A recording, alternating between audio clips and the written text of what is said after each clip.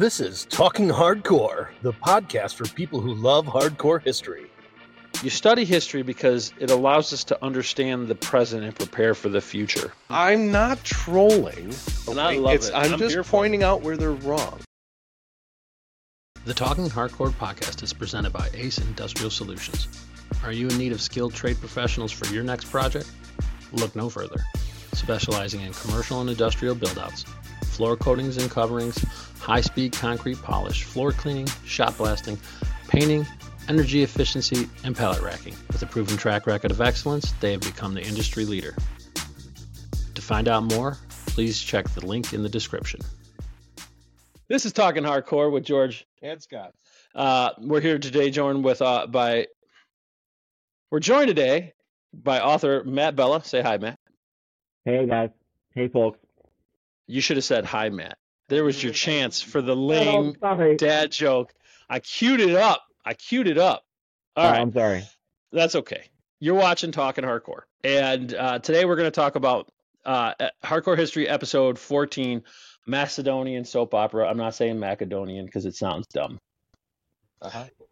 And we're going to give you some of our thoughts, what we found interesting with it. I'm going to get into a little housekeeping before we get started. What? Practice. Stop it. Okay, so October 24th, 10 o'clock. That's this coming Tuesday at 10, depending on when you listen to this, October 24th of 2023 at 10 p.m. We are having a live book club event on the Discord channel. The link's in the description. We're discussing Tom Holland, the historian and author, Tom Holland's Pax, book about, Matt, why don't you give him a little description about Pax? This is a very actually exciting overview of the period of time known as the Pax Romana, and Holland breaks it down very, very coolly by the emperors who ruled over it, and then into the war and the peace side of things. The period of history has always been fascinating to me, and I think he tells a great story. Yeah, he narrates it well. The audiobook is what I listen to, and he reads it himself. So if you're looking for something like that, he's great at that. But otherwise, we're doing that event October 24th, 2023 on the Discord channel and the link in the description. Please join us. There's also going to be a link in the description to finding the book. It's an affiliate link. So if you actually buy the book from that link, they might actually give us a couple cents, I think. That's nice. It wouldn't hurt. No, be cool. Okay. So you ready to jump into this? I'm ready. All right, Matt. You just re-listened to Macedonian soap opera. What are your thoughts? I love, and I've always been fascinated with, the legacy of a man whose generals became kings after he died. That's a fascinating way to think about it.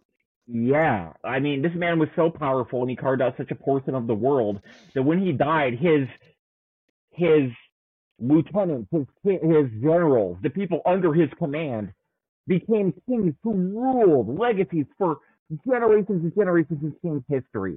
This is how much Alexander the Great affected the world in his lifetime, and it was such the mess after his death that Dan really focuses on in this episode, the power dispute over it.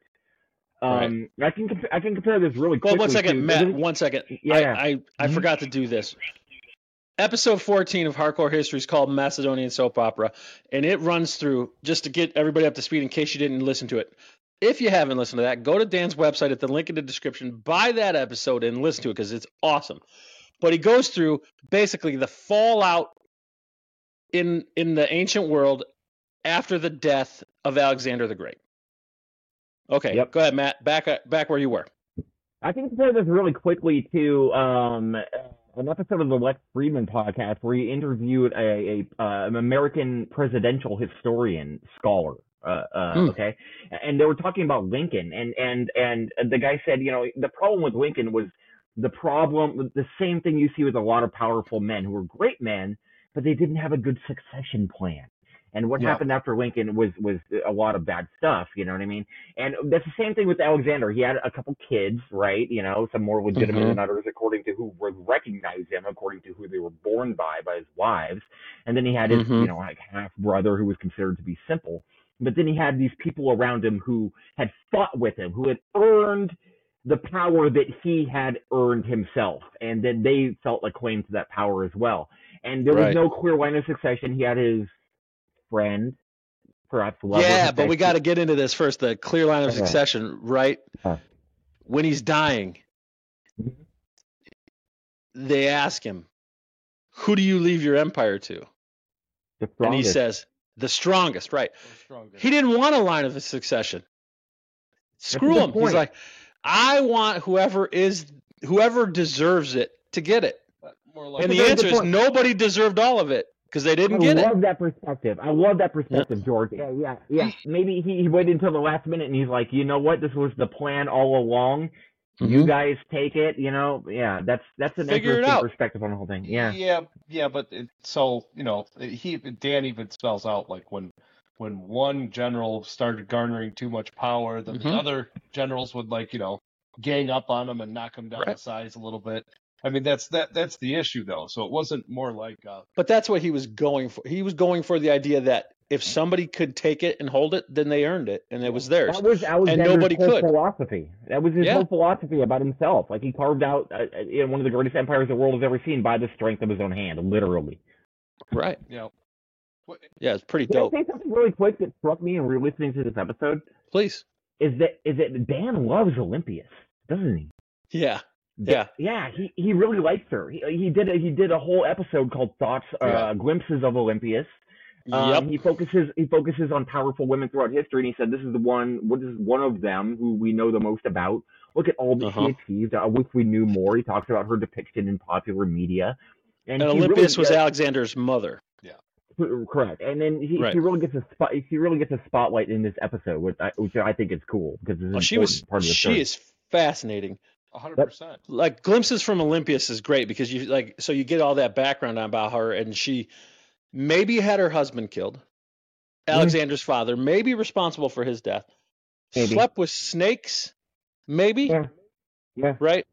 Like I would say that's more likely. I would say that's definitely, I mean, given her. You think it's likely she slept with snakes? Given her religious affiliation, right? So, it's possible. Philip and Olympius met at the rites of Eleusis, which was this weird ritual that certain people would be indoctrinated into when they're kind of like what's that weird grove that they take people? Oh yeah. The one that Rogan's always talking about with Alex Jones. It was like that. It's like, you're going to be the next king of this part of the world, so we're going to put you through this kind of ritual. Basically, it prepared you for the astral. It prepared you for death, And some of the thought is that they're doing some psychedelic chemicals. Yeah, I was about to say that. Yeah, I think there was psilocybin definitely involved in that ritual. Yeah, and it prepared you for death. And they said that no one can really truly see the world unless they've been through the rites of Eleusis. As I believe, Philip and Olympius met at the rites of Eleusis. So they're tripping balls. He meets this chick, thinks she's great, marries her, knocks her up, finds out that she's actually really not great because she's actually hard to be married to, strong woman, but maybe not just strong, maybe a little crazy. She might sleep with snakes and have had him murdered. So I guarantee you she was good at that. Maybe she's got the crazy factor. That helps. Let's zoom into the Philip II of Macedon being murdered thing just very quickly. Okay. Yeah. There's two things, just like the death of Alexander, which I really hope we get into before the end of this episode. Of course. There's two things about the death of Philip, okay? One is that Olympius was being sidelined. Philip took multiple wives, and he claimed the kid of his new wife, this is going to be my new successor. He had disputes with Alexander, banished him for a period of time, and then brought him back and had to command his armies and stuff like that, But then Olympias very much saw herself as being sidelined, and her child not being in line to rule, the kingdom. Yeah, sure. So maybe okay. So and then there is one of Philip's guards who was fed to some mule drivers as a sex toy by Philip, and then later assassinated him. Okay, so that also happened. Now, did Olympius know about this and use this guy to do that? That is a very easy way into his inner circle. And the guy was killed immediately after the assassination. So you could just imagine like a Fatal Attraction thing where she seduces this guy and convinces him to kill him. You know what I mean? Like, or just his pride. I mean, anybody. That too. Yeah. Right. Well, he had a reason. There was motive. Oh yeah. So.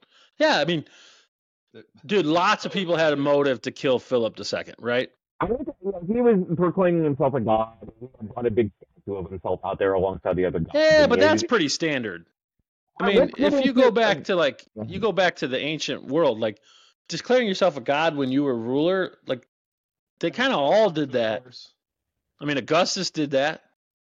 A bunch of them did that. I think what you're speaking to, George, is something that I really wanted to talk about as well, is that what the actual court of Macedonia looked like at that time. This was kind of like a barbaric kingdom where Philip raised it up, revolutionized the army, gained some legitimacy in the region, and then was, comporting himself as a contemporary of Greece, which, it was probably not considered to be at the time. But according to contemporary accounts, it was very much the court of Philip was barbarism. It was drunken revelries and very nasty things going on. Has anybody seen that? Have you guys seen that old Alexander the Great movie starring Richard Burton? I have not. I heard about it, but I have not. I think the beginning of that movie shows more of his early life, anyways, as is depicted there, and it kind of shows more what that court was kind of like. You know what I mean? And so this is Philip raising himself up, and he did an immense amount on his own.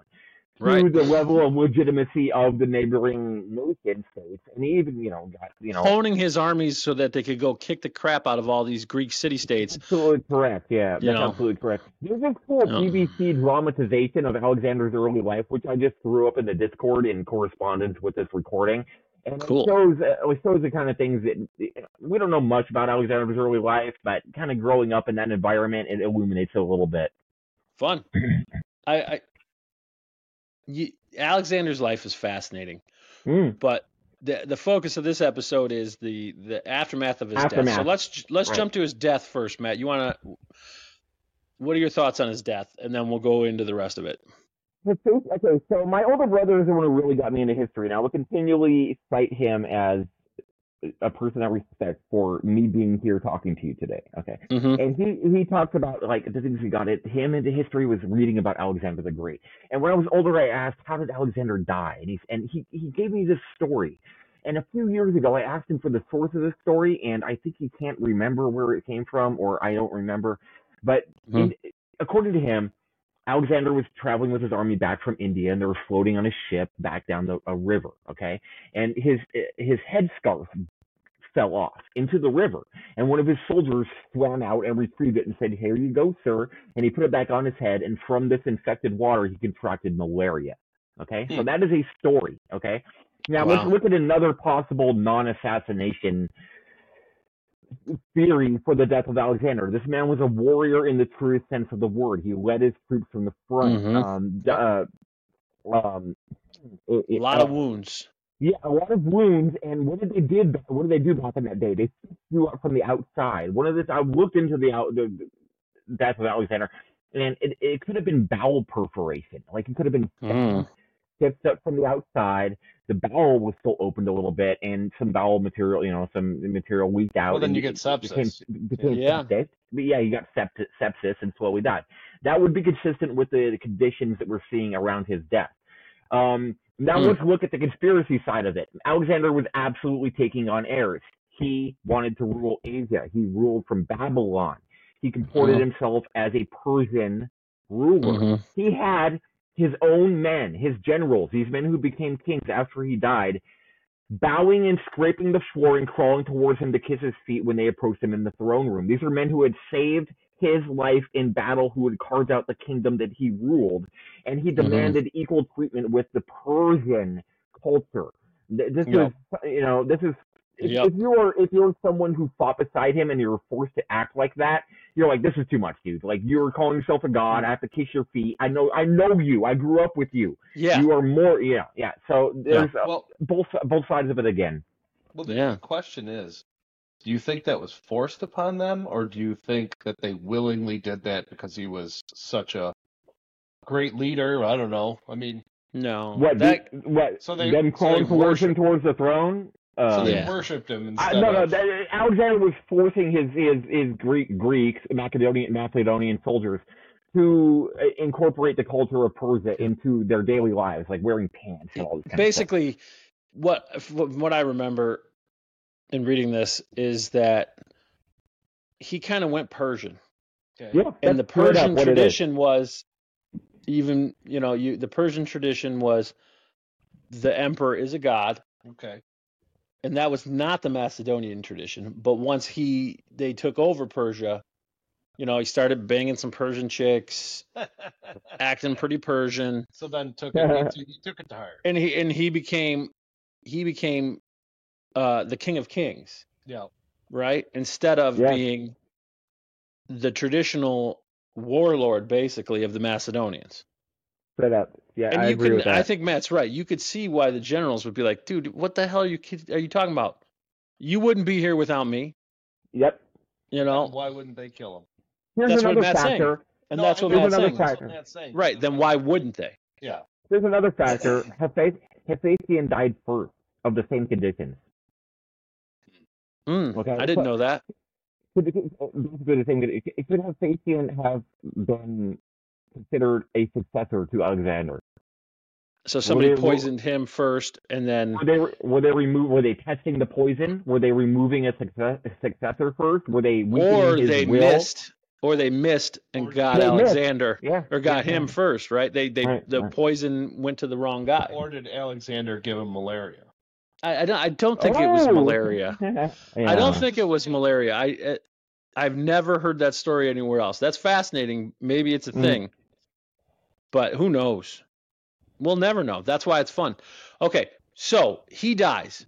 Yep. Now we're to the part that happens to coincide with the actual podcast.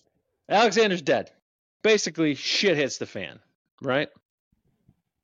Matt, the person in possession of Alexander's corpse is going to be the ruler of his empire, and the person who buries him is seen as their successor according to their traditions. There was a convoy taking Alexander's body, and Ptolemy intercepted this with an army, I believe, and said, "It's mine now. I'm taking it to Egypt, and I'm ruling from Alexandria." Right, and his people ruled in Egypt literally until Cleopatra. Absolutely correct.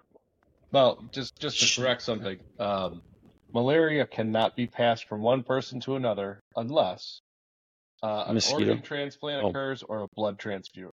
Right. Transfusion occurs.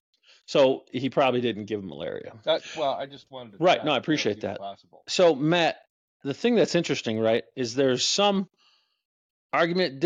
If I remember correctly, isn't it possible that Ptolemy was related to Alexander? I don't know that actually. I think there might have been a disrelation there. Yeah. I thought Dan said something about maybe they were half brothers. Okay. Like the rumor was that Ptolemy was a bastard child of Philip or something like that. Wow. Which, if you think about it, then right, that means Cleopatra was literally related to Alexander the Great. 200 years later, banging Caesar. Which is amazing to think about. It is. It's fascinating. Yeah. It all ties together. It does. So all that chaos, right. All the chaos that's going on, and you got to imagine what it was like for those people to live through that, right? If the regular, ordinary people living in that empire, and it's the most powerful person in the world just died, and everybody's scrabbling for their bit of that power. It's right with no succession plan. It's the most. It's the most powerful empire in the world up for grabs. That is right. He called it right, a soap opera, like people turning on people, like people who have fought next to each other in all these battles that carved this empire now said, "You are my enemy. I will take this." people having to claim their own achievements instead of being lauded by their peers. Right. It's very much what happens when power is grasped for. Right. My take on this wasn't necessarily Alexander's death when we discussed this previously. Mm-hmm. It was more like, what are the odds that you're going to have a leader, one that fights in the front of the line, survives, two, can lead all of these other great men, in battle, and three, when he got the keys to the car, he actually knew how to drive it. You know what I mean? Like, what are the odds? Right. Yeah, he was exceptional. That's a good point. And because he had two really exceptional parents, the chances of him being exceptional are higher. Maybe. No, I mean, it's just genetics, right? And that doesn't mean it's a guarantee, but it is higher. So at this point, people weren't really interested in carving out more empires. They're interested in retaining the power that they had. Alexander had designated some of his generals to be the satraps, the governors of some of these various provinces, like Bactria, which is Afghanistan nowadays. And they're like, okay, yeah, you're right, Scott. There is no more Alexander after Alexander. No one took up the flame and said, we are going to continue this campaign as Alexander wished. They're like, right. You know what? I'm already governor of this province. This is my territory now, and I will be king of this territory, and so will my children after me. There was no more further conquest. It was very much settling down into the power that had been established. Right. Yep. Yeah, I mean, it's just a fascinating point of history, because imagine something similar happening now. There's not one person that could die that would cause this much chaos. And that's because we built our systems to try to avoid that, because we got to see these examples. So we have a constitution that lays out but there wouldn't be anything like this because they don't have the power.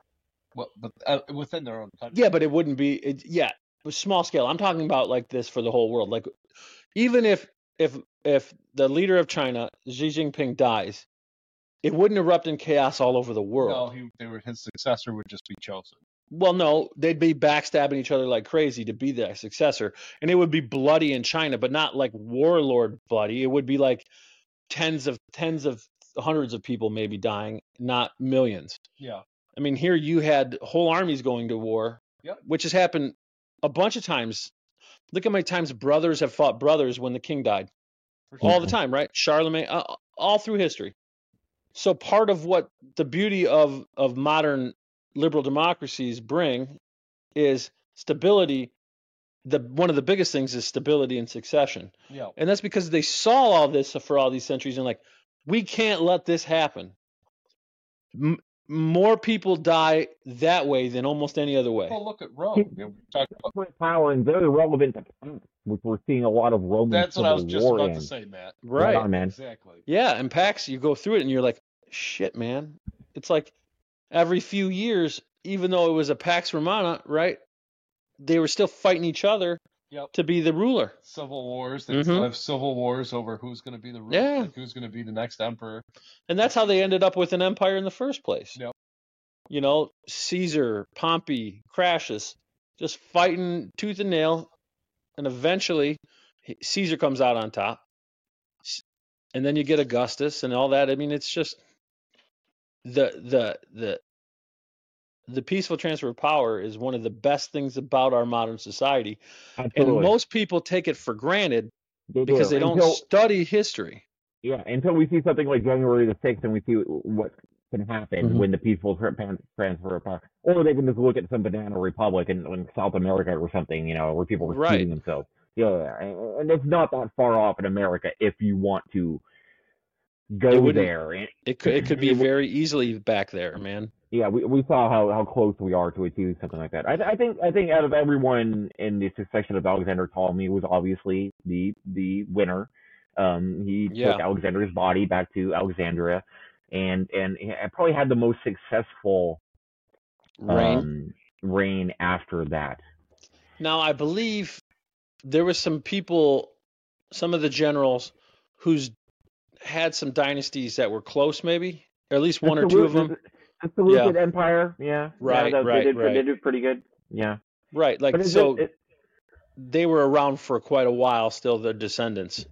Yeah, and we're digging up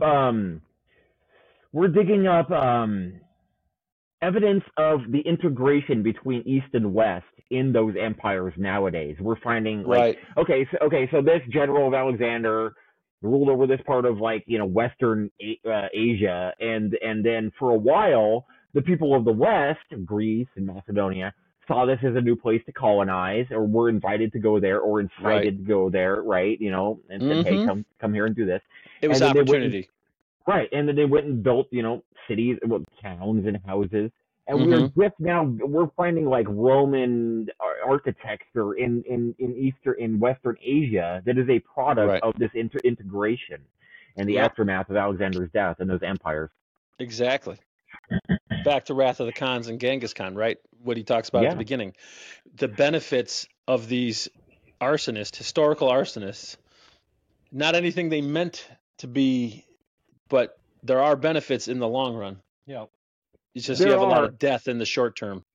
I think that's an important point, is because one thing that Dan talks about is like, okay, was Alexander did he have this, and this is portrayed in popular media too, like the movie Alexander, starring Colin Farrell, which Dan doesn't like it. I dig it for certain things, and other things not so much. It's a very accurate depiction of the Battle of Gaugamela, what would be the second Battle of Gaugamela, which they don't specify in the movie. But in that movie they depict Alexander as having this great vision of integrating East and West. Dan is more of the side of, was he just a bloody conqueror? And absolutely yes, he was a bloody conqueror who was out to forge an empire based on his own glory and his notions of aspiring to the legacy of Achilles and things like that. And so that is an arsonist. That is somebody who just goes out and torches the world for their own name, and then these things happen afterwards, sort of accidentally, but sort of beneficially as well. Yeah. Well, and to expand on that, Dan doesn't like that, like that aspect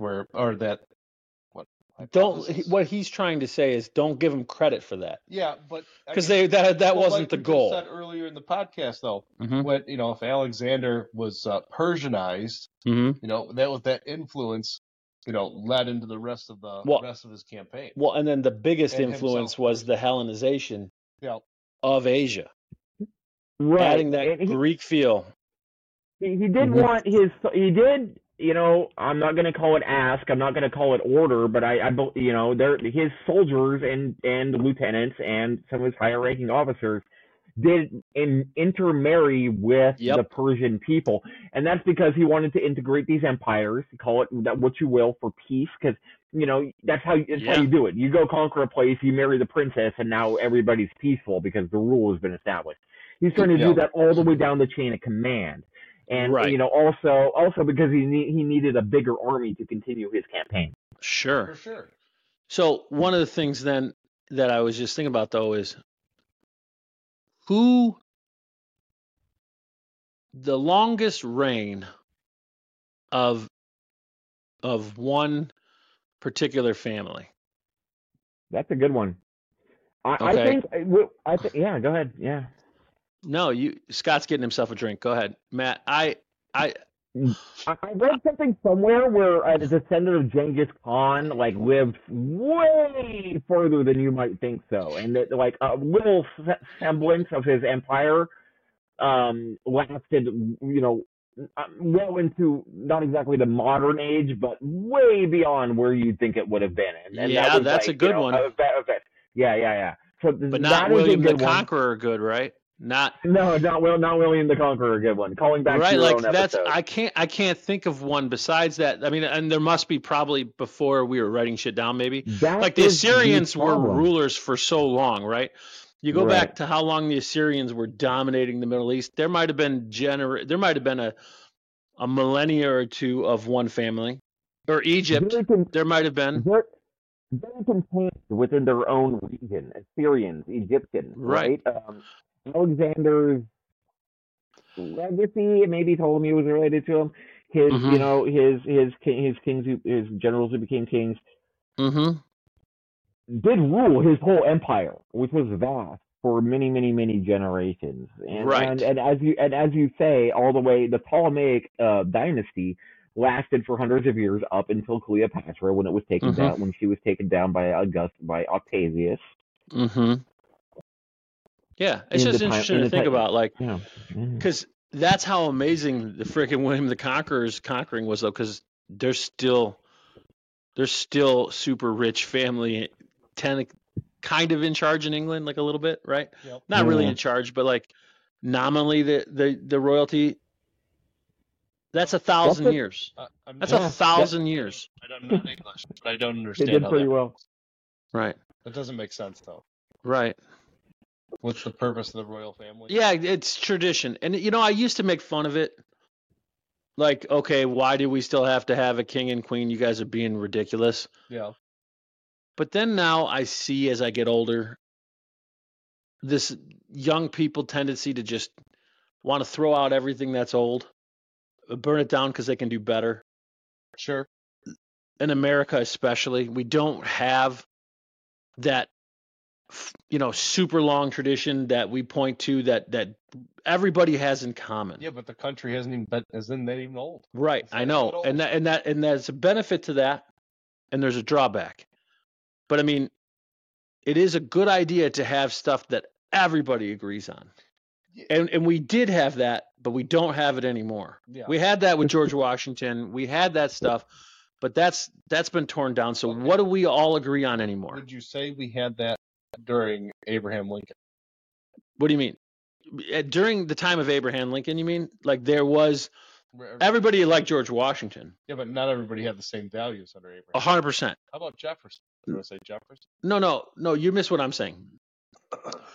I think I didn't speak well. I just believe that for the country to do better, for any country to do better, okay, there is something to it, that they have something that everybody agrees, this is good. This is what we do, and this is what makes us us. Sure. Okay, and in America, it can't be an ethnicity. We don't have that, which is good. There's a lot of benefits to that, right? Yeah. It's supposed to be the founding myth, right? It's supposed to be the Constitution. And that, if we could get back to that, I think it would be good for America. But because you need that. You need that makes everything you. Otherwise, you have. So if we get back to the podcast, like, what was it? What was it for the Macedonians, right? What was it for Alexander? It was conquering. It was just being the toughest. Which historically, very good point. It brings back to your original point, to the strongest. Like, who deserves, who rules, who is smart enough, if you want to call it that, to to take on this empire. It's the person who is strong enough to have made it in the first place. Right, and that historically has been the most common thing, right? It has. So it has, yeah. The idea of nation states kind of can help you get around that. Hey, whoever strongest leads, because you're creating this common identity. Yeah. And there's good and bad about nation states, right? But one of the good things is you can have this common identity that is not resulted on conquering. It's not resulted on you benefiting yourself over the other people. Very good point. It's the distinction between the strongest ruling and reason ruling is the basis of the United States Constitution with our checks and balances. Like, right. Absolutely. Because they saw, the founders grew up in a time in the Enlightenment where they were studying all of this ancient history. They were studying Rome. They were studying Greece. They were studying Alexander. Yep. They were looking at all of this and going, okay, let's build a system that tries to protect against all of these bad things and limit the ability of ambitious men to do harm. Right? That was the idea of the Constitution. Yep. But not all ambitious men. No. The point is, though, but the point is to limit their ability, because in general, the people who are ambitious and are willing to do harm are more likely to end up in power. Yeah. Just by the very nature of humans. Like that can happen. Now, can you get somebody who's like an Abraham Lincoln? Sure. Yes. But those guys are not everyday guys. For sure. So the system is supposed to work so well. The system works by limiting the power of the ambitious, knowing that they're going to be corrupted. So we limit their power, and the system basically is made to function well with incompetence or bad leaders, which I think you could argue is pretty accurate. Think about how many presidents that you would say were actually great presidents. Few and far between. That's why they're remembered. Right. Like, think about it. Really think about it. How many presidents would you look back and be like, man, that guy nailed it? Yeah. Maybe 10. Maybe. Right? Maybe 10. Maybe 10. We're on 40 some. Yeah. Right? Maybe 10. And yet we're still America. We're still here. Yeah. Right? Think about other countries. Right? If they had that level of incompetence, would they still have been a country historically, right? Would you still be a country if you had that bad of a run of leaders? No. No, you'd be gone. Well, your neighbors would have conquered you. Maybe. Dan calls that the roll of the iron dice. I mean, you don't know what you're getting. Right, and usually what happens is you get those down periods where you get conquered. Sure, but we have down periods here too. But we don't get conquered. You're right, and we also don't have down periods for 60 years. Because you get a 4 or 8 year terms. Yeah, because you have 4 or 8 year terms. Yeah, that's the beauty of the system. Yeah. And I think the system is robust enough that we can get back to it. Anyway, go ahead, Matt. What are you going to say? Yeah, there's two things here. One is that Alexander did sort of have a succession plan established when he was assigning these generals to their territories. You are the governor of Bactria. You're the governor of Egypt. And so, like, hey, look, you are a great person. You feel you might be equal to me. You are a contender for my throne. Here's something to keep you occupied and placated.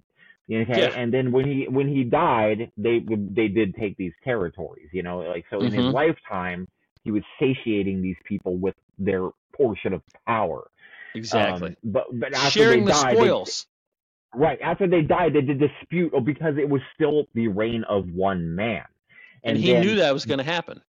Right, because at that time you were a king and your children succeed your empire as ruler. There didn't need to be a ruler as we saw it split up, and it did kind of okay for a while. These people hadn't fought for themselves, but they were fighting for that one position. It's like fighting over President of the United States when they could be fighting over Western America and Eastern America. Like just have your portion of power. The succession of kings by bloodline is a major problem, and it's something we've definitely got away from in America to our great benefit. Yeah, for sure. Well, would England be the way England is today if it wasn't for America? Well, no, they had already started taking the power away from the king. Yep, into the parliament, for sure. Mm-hmm. Yeah, that happened before America, and that's kind of interesting. Do you think that social revolution would have gone through? That's a what if that we could never know. Because imagine there was no Revolutionary War. Maybe the people here, the founders, influenced England even more if they were a part of the Commonwealth. Maybe Thomas Jefferson and John Adams and James Monroe, maybe they end up influencing the world even more. But we weren't. Who knows? That's the point. I don't know. We were just subjects. No, but my point is there were people in Parliament that were pushing for the colonist side, right? Sure. And what if there was an agreement reached to let them actually be represented and actually be citizens? Who knows? It could be. That's the thing. American representation in British Parliament. Like, what would that have looked like? You know what I mean? Right. Would that have settled everything down? That's something that's coming up very contemporarily in the news lately. And if people in the outlying regions of a place that is currently in conflict have been allowed representation, that's what I'm going to bring this back, though, without getting too touchy. Sure. Romans knew this, okay? They brought the Gauls into the Senate. Like, they knew, okay, you are now, we rule you, but you are part of our governmental system, so you have representation, and now you feel equal. Therefore, there is no need for conflict. They were citizens. Was smart. They were smart. They were citizens of the Roman Empire. Yeah. Well, look at how many wars they fought over citizenship before they were the empire, right? Because the Roman citizens did not. You can take that if you need to. The Roman citizens. No, that was my war. Gotcha. Yeah, that's okay. The Roman citizens did not want to share their citizenship with the other Italian cities. Yep. And so they fought a whole civil war about that with the other Roman or the other Italian cities. Yeah. But then once they were the empire, it was, hey, if you're in the Roman Empire, you're a citizen. No, I want to back up a little. It's the hardest thing to give up is that little bit of power and voice in your own, call it a democratic system. But it is the most smart in the long run. You can't. Subjugation of a people will always turn out the same way, like rebellion. Right. Like it's always going to happen.